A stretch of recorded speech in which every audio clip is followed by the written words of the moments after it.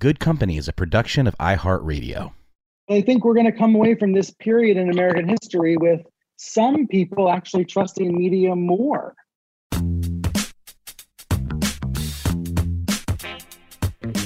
Hi, I'm Michael Kasson. Welcome to Good Company, where I'll explore how marketing, media, entertainment, and tech are intersecting, transforming our lives and the way we do business at a breakneck speed. I'll be joined by some of the greatest business minds and strongest leaders who will share how they've built companies from the ground up or transformed them from the inside out.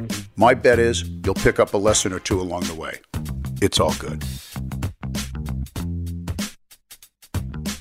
It's a great pleasure personally for me to welcome a good friend and a famous person, for me at least, Brian Stelter, to Good Company. Most of you know Brian as the host of CNN's Reliable Sources. I wake up to Brian many Sunday mornings on the West Coast feed, number one. And number two, Brian's also a well-known author now, having just completed a book called Hoax, which I'd love to talk about a bit. So Brian, welcome. Thank you. I'm just glad you're calling me famous and not infamous. There could be worse words. You are a fierce advocate for the media to tell the facts and kind of banish misinformation. You know, I'm older, but I grew up as you did, understanding that there were facts, not alternative facts. Mm-hmm. And misinformation is a scary thing. It seems to be everywhere we look right now. What is challenging the media? And, you know, we're coming off a winter and entering a spring relative to information and misinformation. What do you think are the biggest challenges for you as very much a part of the media in maintaining integrity? And how do we get over this hump? Going back 7 years to when I joined CNN and I started hosting Reliable Sources, I think about how much the world has changed and how much media reporting has changed. Everyone is a source and everything is a source now. And everyone wants to know what is reliable and what is unreliable. You know, I used to be dubbed a media critic, and people used to say, oh, he's the media critic. And in the last few years, I've really tried to get away from the term critic because, well, for one thing, everybody is a media critic now. Everybody with a Twitter account is a media critic. You know, there's all this media criticism happening all the time. I think it's more valuable for me to step back and try to be an observer and a reporter of this world to see what's changing. And I think about what media criticism is now, and everybody's a critic. There's a lot of destructive criticism. There are a lot of people that are trying to tear down the media, trying to destroy institutions, trying to destroy the foundation, trying to make it easier for alternative truths to dig into, to find roots and find a space. And what I think we need more of is constructive media criticism. We need to have constructive media criticism that builds up and tries to improve. And we need less of that destructive criticism. And obviously, the outgoing president is the destructive media critic in chief. He is trying to destroy. I think the good news at the end of 4 years is he failed. Most people see right through his lies about the media. But unfortunately, many people buy into it. And I think that is the environment that I see as someone who tries to cover the media world and observe it. It seems to me there are far too many people trying to tear down, and we need more people who will criticize, but try to build up, try to improve rather than tear down. Well, it's what we've always learned and what I've tried to teach where I've had the opportunity to teach is constructive criticism is a good thing. Destructive criticism is not. And it's funny, but as a consumer of news, and, you know, it leads me into my next question. Certainly over this last 10 months, but I think it's probably over for me, these last 5 years, news became the new sports for me. It certainly did for most people in this window of the pandemic because it was a lifeline for so many. But what do you think is the long-term impact of that in terms of news being the new sports? Again, because we didn't have sports for a good portion of this pandemic, it was an outlet for people. Well, I think you're absolutely right that news has a bigger and bigger space in people's lives. It is treated in many ways like sport, and that's understandable. I mean, politics and sports do have a lot in common. There is this competition, this power dynamic, these battles.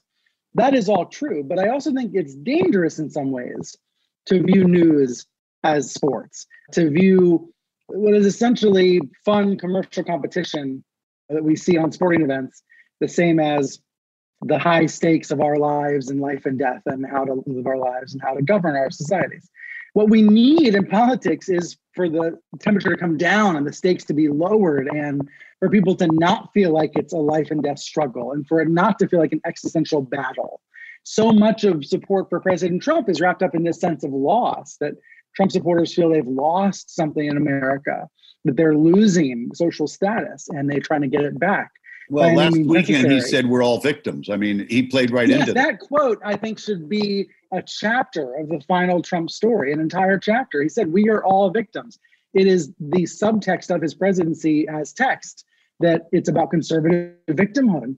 And to the degree that we all view this as a sporting competition, I think we're playing right into winners and losers and victims, as opposed to hopefully everybody can win, and hopefully there can be common ground and consensus and decency and all these concepts that are so alien and foreign and missing from our politics right now. And where I think the role of the media comes in is the news media, the Jake Tappers and Lester Holtz and Norah O'Donnells of the world, maybe also the Brian Sutters of the world, is to say decency is not partisan and democracy is not partisan. And when we see this undemocratic conduct happening from Republicans right now, to call that out is not a partisan act, it is a patriotic act. Yeah, no, Brian, I'm so with you on this. As Renee Zellweger was famous for saying, you had me at hello. And I believe you and believe me, I've said for 5 years, because I do have some friends that are in the Trump camp, more friends than I'd like to admit. And I have to say, I've looked at them for 5 years and said, this is not about politics. This is about right and wrong. This is about, and again, this sounds political, but I think what was said at the Democratic National Convention was right. This is a basic binary choice between good and evil. It really is to me. This is right versus wrong. This is not about politics. This is not about what party you belong to. This is not about should taxes be higher or lower. It's not about, any of that. To me, it's just about decency. Well, I'm glad you said that about taxes. This is what happens to me, Michael, is, I'll show up on Sean Hannity's show and they'll show a clip of me and they'll attack me. And then I'll get all these sometimes funny, sometimes nasty emails from Hannity's viewers. And when I think the people are persuadable and I can actually have a conversation, what I'll say to them is, I'm not on the air advocating for higher or lower taxes. I'm not on the air telling you what to do about capital gains. I'm not on the air telling you what to do about regulatory rollbacks. I'm just talking about truth versus total BS that we can all tell is disinformation. And we should all want to defend a world where there's common ground of fact and truth. What is so dispiriting about the Trump years is that he hit the media right in that softest spot where he could cut right into us. This idea that the media is fake, that the news is fake. It's the greatest damage he did. I think probably looking back in 50 years, we'll say that was the most poisonous thing he did, was he called the press fake. And it created license for tens of millions of people to believe that if they don't like the news, they can believe the news isn't real. And what do we do to rebuild, I suppose, is the question I ask as we head into the Biden years. How do we convince Americans who have been told the news is fake that the news is flawed and imperfect, but real? Yeah, I think back, and I do go back to my least favorite line about alternative facts. I remember thinking somebody missed the cartoon that should have appeared. It should have been Jack Webb in his overcoat from Dragnet showing up and saying, just the alternative facts, ma'am. I don't think that was written in the script. But here we are. I remember the morning. Where I was going is in hoax. Talk about that for a moment, because you found in that book, and I think defined in that book, exactly what's going on. There was a quarter. There was a place that these non-truths, this misinformation could get oxygen, because I am going to ask you the next question about when do we stop giving oxygen to some of this, which I know I'm taking off the air from CNN today or last night when someone asked Don Lemon, well, when are you going to continue to give him oxygen? And so right. I want to go there as well. Yeah, well, first of all, I remember so clearly the morning of alternative facts, because it was the first Sunday of the Trump presidency, and Kellyanne Conway was on the air trying to explain away the crowd size debacle to Chuck Todd. Now, the crowd size debacle was entirely Trump's creation. It was about his narcissism. That's a word we probably should have used more in the last 4 years. He was upset about crowd size coverage. And she said, here are facts, here are my alternative facts. And I remember that morning so clearly because I went on the air on CNN an hour later and I asked all these questions. I said, is this how it's going to be for 4 years? Is this what Trump's going to do? Is he going to lie about basic facts? Is he going to lie about what's in front of us? And I think the reason why it's important to look back at that now, 4 years later, is it did not have to be this way. It did not have to go this way. If people around Trump had tried to intervene, if they had succeeded, if the president himself had a better media diet, if the president had perhaps listened to the better angels in his mind and not the demons, it didn't have to go this way. He didn't have to lie every day. He didn't have to lie to the public about the truth. But he did, and we know what happened and we lost the election. Now, I argue in hoax that a big reason why it went this way is Fox News. I think when the stars on Fox were trying to help Trump, they actually heard him. They created this safe space that was actually dangerous, this space that was so protective, that told him what he wanted to hear, that made him think that his untruths were truths, to the point where it actually hurt him. Now, I would argue it actually hurt him in the election. I would argue that he could have maybe won re-election if he hadn't been so convinced of this alternative facts unreality. And then, of course, in Century City, you'd look to Lachlan and Rupert Murdoch and say, where were they? Where are they? Are they running the show or are they in absentia? And is that good or is that bad for Fox News? My impression from my sources is that stars on Fox, Fox and Friends, Hannity, Tucker, they have a lot of autonomy. They don't get held accountable when they go on the air and they get something wrong. And they might like that, but I think that's probably bad for viewers. Now, Lachlan and Rupert might have a totally different story to tell. And I really wish they would tell it. But, they wouldn't talk to me for the book. They don't really give interviews about Fox. They don't, even on the investor calls, all they really talk about is how profitable Fox News is. And that is something we cannot deny. This is a big business. This alternative universe of right-wing information is a big business. And I think all the political activists on the left who want to see change, they have to reckon with the business part of the story.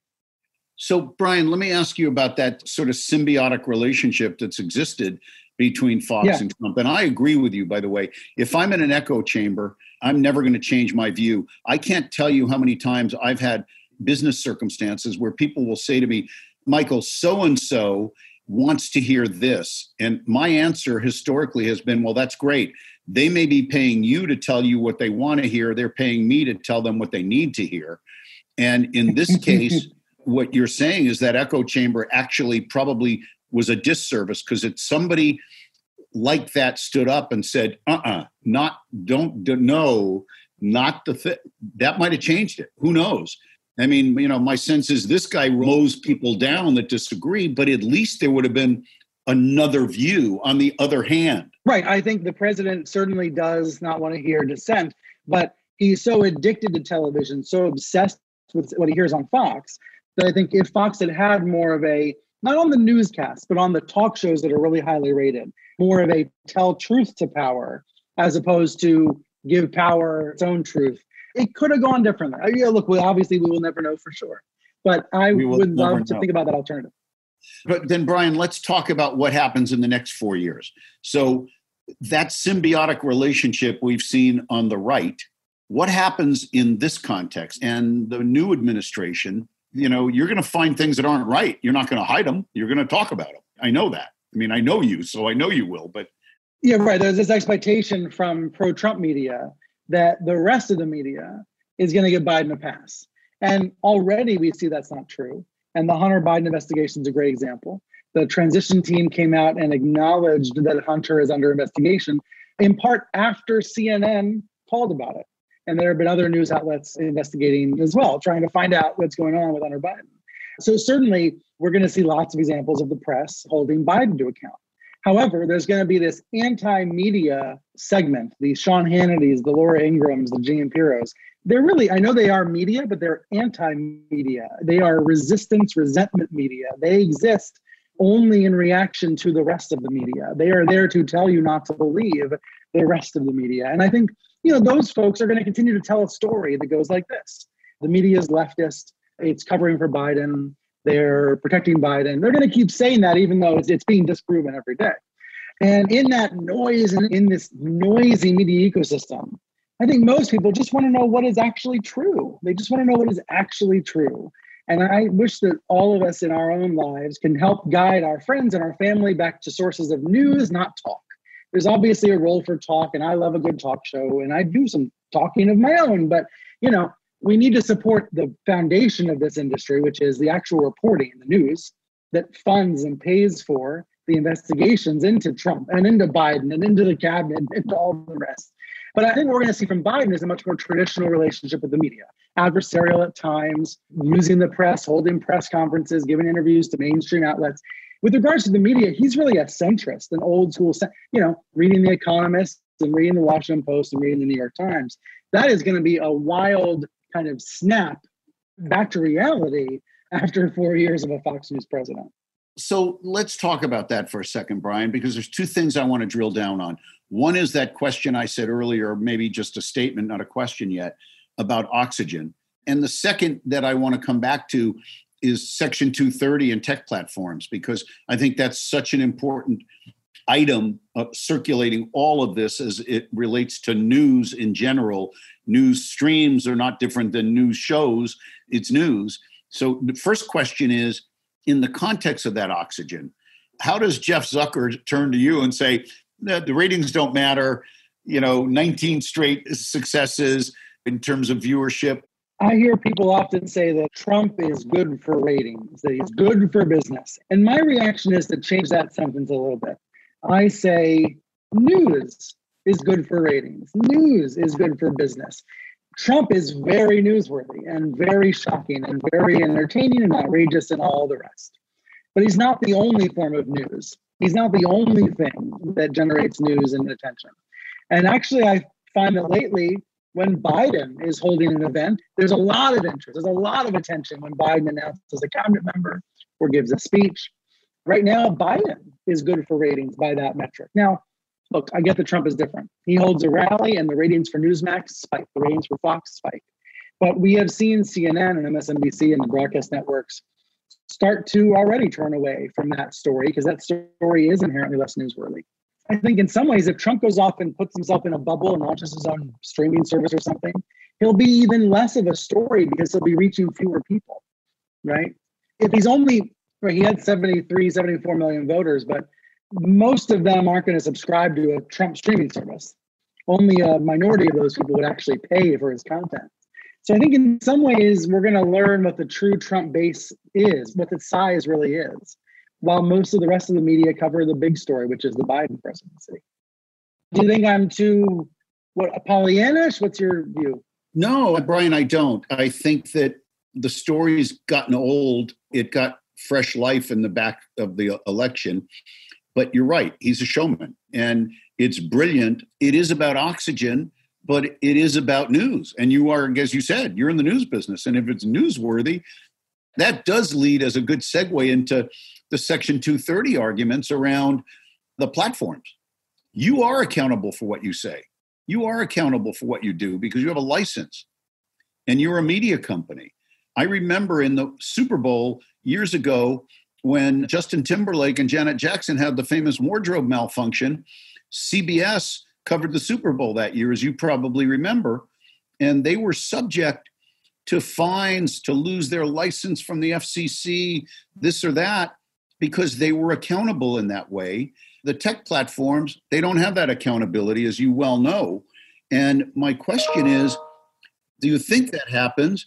And if that Section 230 change occurs in terms of monitoring the tech platforms like media companies, A, do you think it will change? And B, what impact do you think it'll have? Well, I may be totally off base, but I'm looking at a U.S. Congress that can't even pass pandemic relief. And I don't know how in the world they're going to come together for a conversation about something as complicated as Section 230.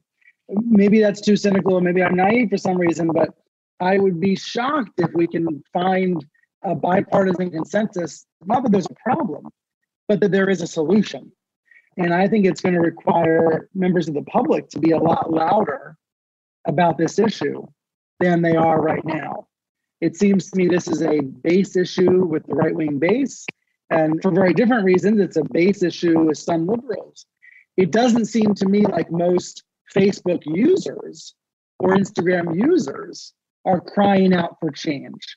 And unless lawmakers are feeling that pressure, I'm not sure they're going to act. Now, that's my amateur analysis. Tell me what the expert analysis is. Yeah, I think, look, I've believed for a long time that the tech platforms are masquerading as tech platforms. They're media companies. They may not have started out that way, but they're media companies. And I do think they have to be treated as media companies. It's almost an unfair advantage for them not to be, because, again, the CBS example I used, whether Justin Timberlake and Janet Jackson planted that or not, CBS would have borne the burden of it if the FCC had cracked down or fined somebody. So again, media companies are treated differently. My vote is the platforms are media companies and should be treated similarly. It means there is accountability, there is standards and practice. But can you get Capitol Hill, can you get Congress to follow through? No, I agree with you on what you said. I'm less novice than you think. I've actually had a part of my career where, not as a lobbyist, but I actually represented a client as a lawyer where I actually had to go to Washington 36 years ago and change a law. So I've been through the process and I know how tough it is. I won, we got it done, we changed the law, but I felt like Mr. Smith Goes to Washington, and I learned well how you have to build consensus to get it done. And I did, but it was a good lesson. So Brian, if you were asked to prognosticate, here we are at the end of the year, we're still dealing with this election craziness. What's your take? I mean, you're on the firing line here, and you are a reliable source. You always have been for me. I think anybody who thought Trump was only going to hold out for a week or two was naive, and he's going to ride this for as long as he can and try to hold on to his fans for as long as he can, like an aging rock star who doesn't want to put out a final album, who wants to keep touring, even though there's fewer and fewer fans in the audience. But I think we're going to come away from this period in American history with some people actually trusting media more. The last 4 years has caused a lot of people to actually care more about the government, care more about politics, care more about media. They are more interested in how these worlds work. They care about facts and truth. And actually, a majority of American people, a significant majority, care deeply about having a reality-based conversation about the world. And unfortunately, what we've also seen is there's this minority of Americans who are under I don't want to say it's a spell. I don't want to say they're under Trump's spell, but I'm not sure how else to say it. It's a spell. And I think let's go with it. They are less and less trusting of media. They don't even want to watch movies on Netflix because they think Netflix is all about the Obamas. You know, there are these radicalized ideas that have to be addressed and have to be fought head on. And I think the way to do it is not to ignore these crazy ideas, pretend they don't exist. We have to fight it. We have to argue it out. We have to talk it out as a society. Look, Brian, my hope, like yours, is this cycle has ultimately built more trust in the media when you cut through the noise. That's what I'm wondering, and that's what I'm hoping. And I don't have a lot of data to prove it yet, but it's my gut feeling that most people don't obsess over politics as much as I do. That most people are more casual consumers of news.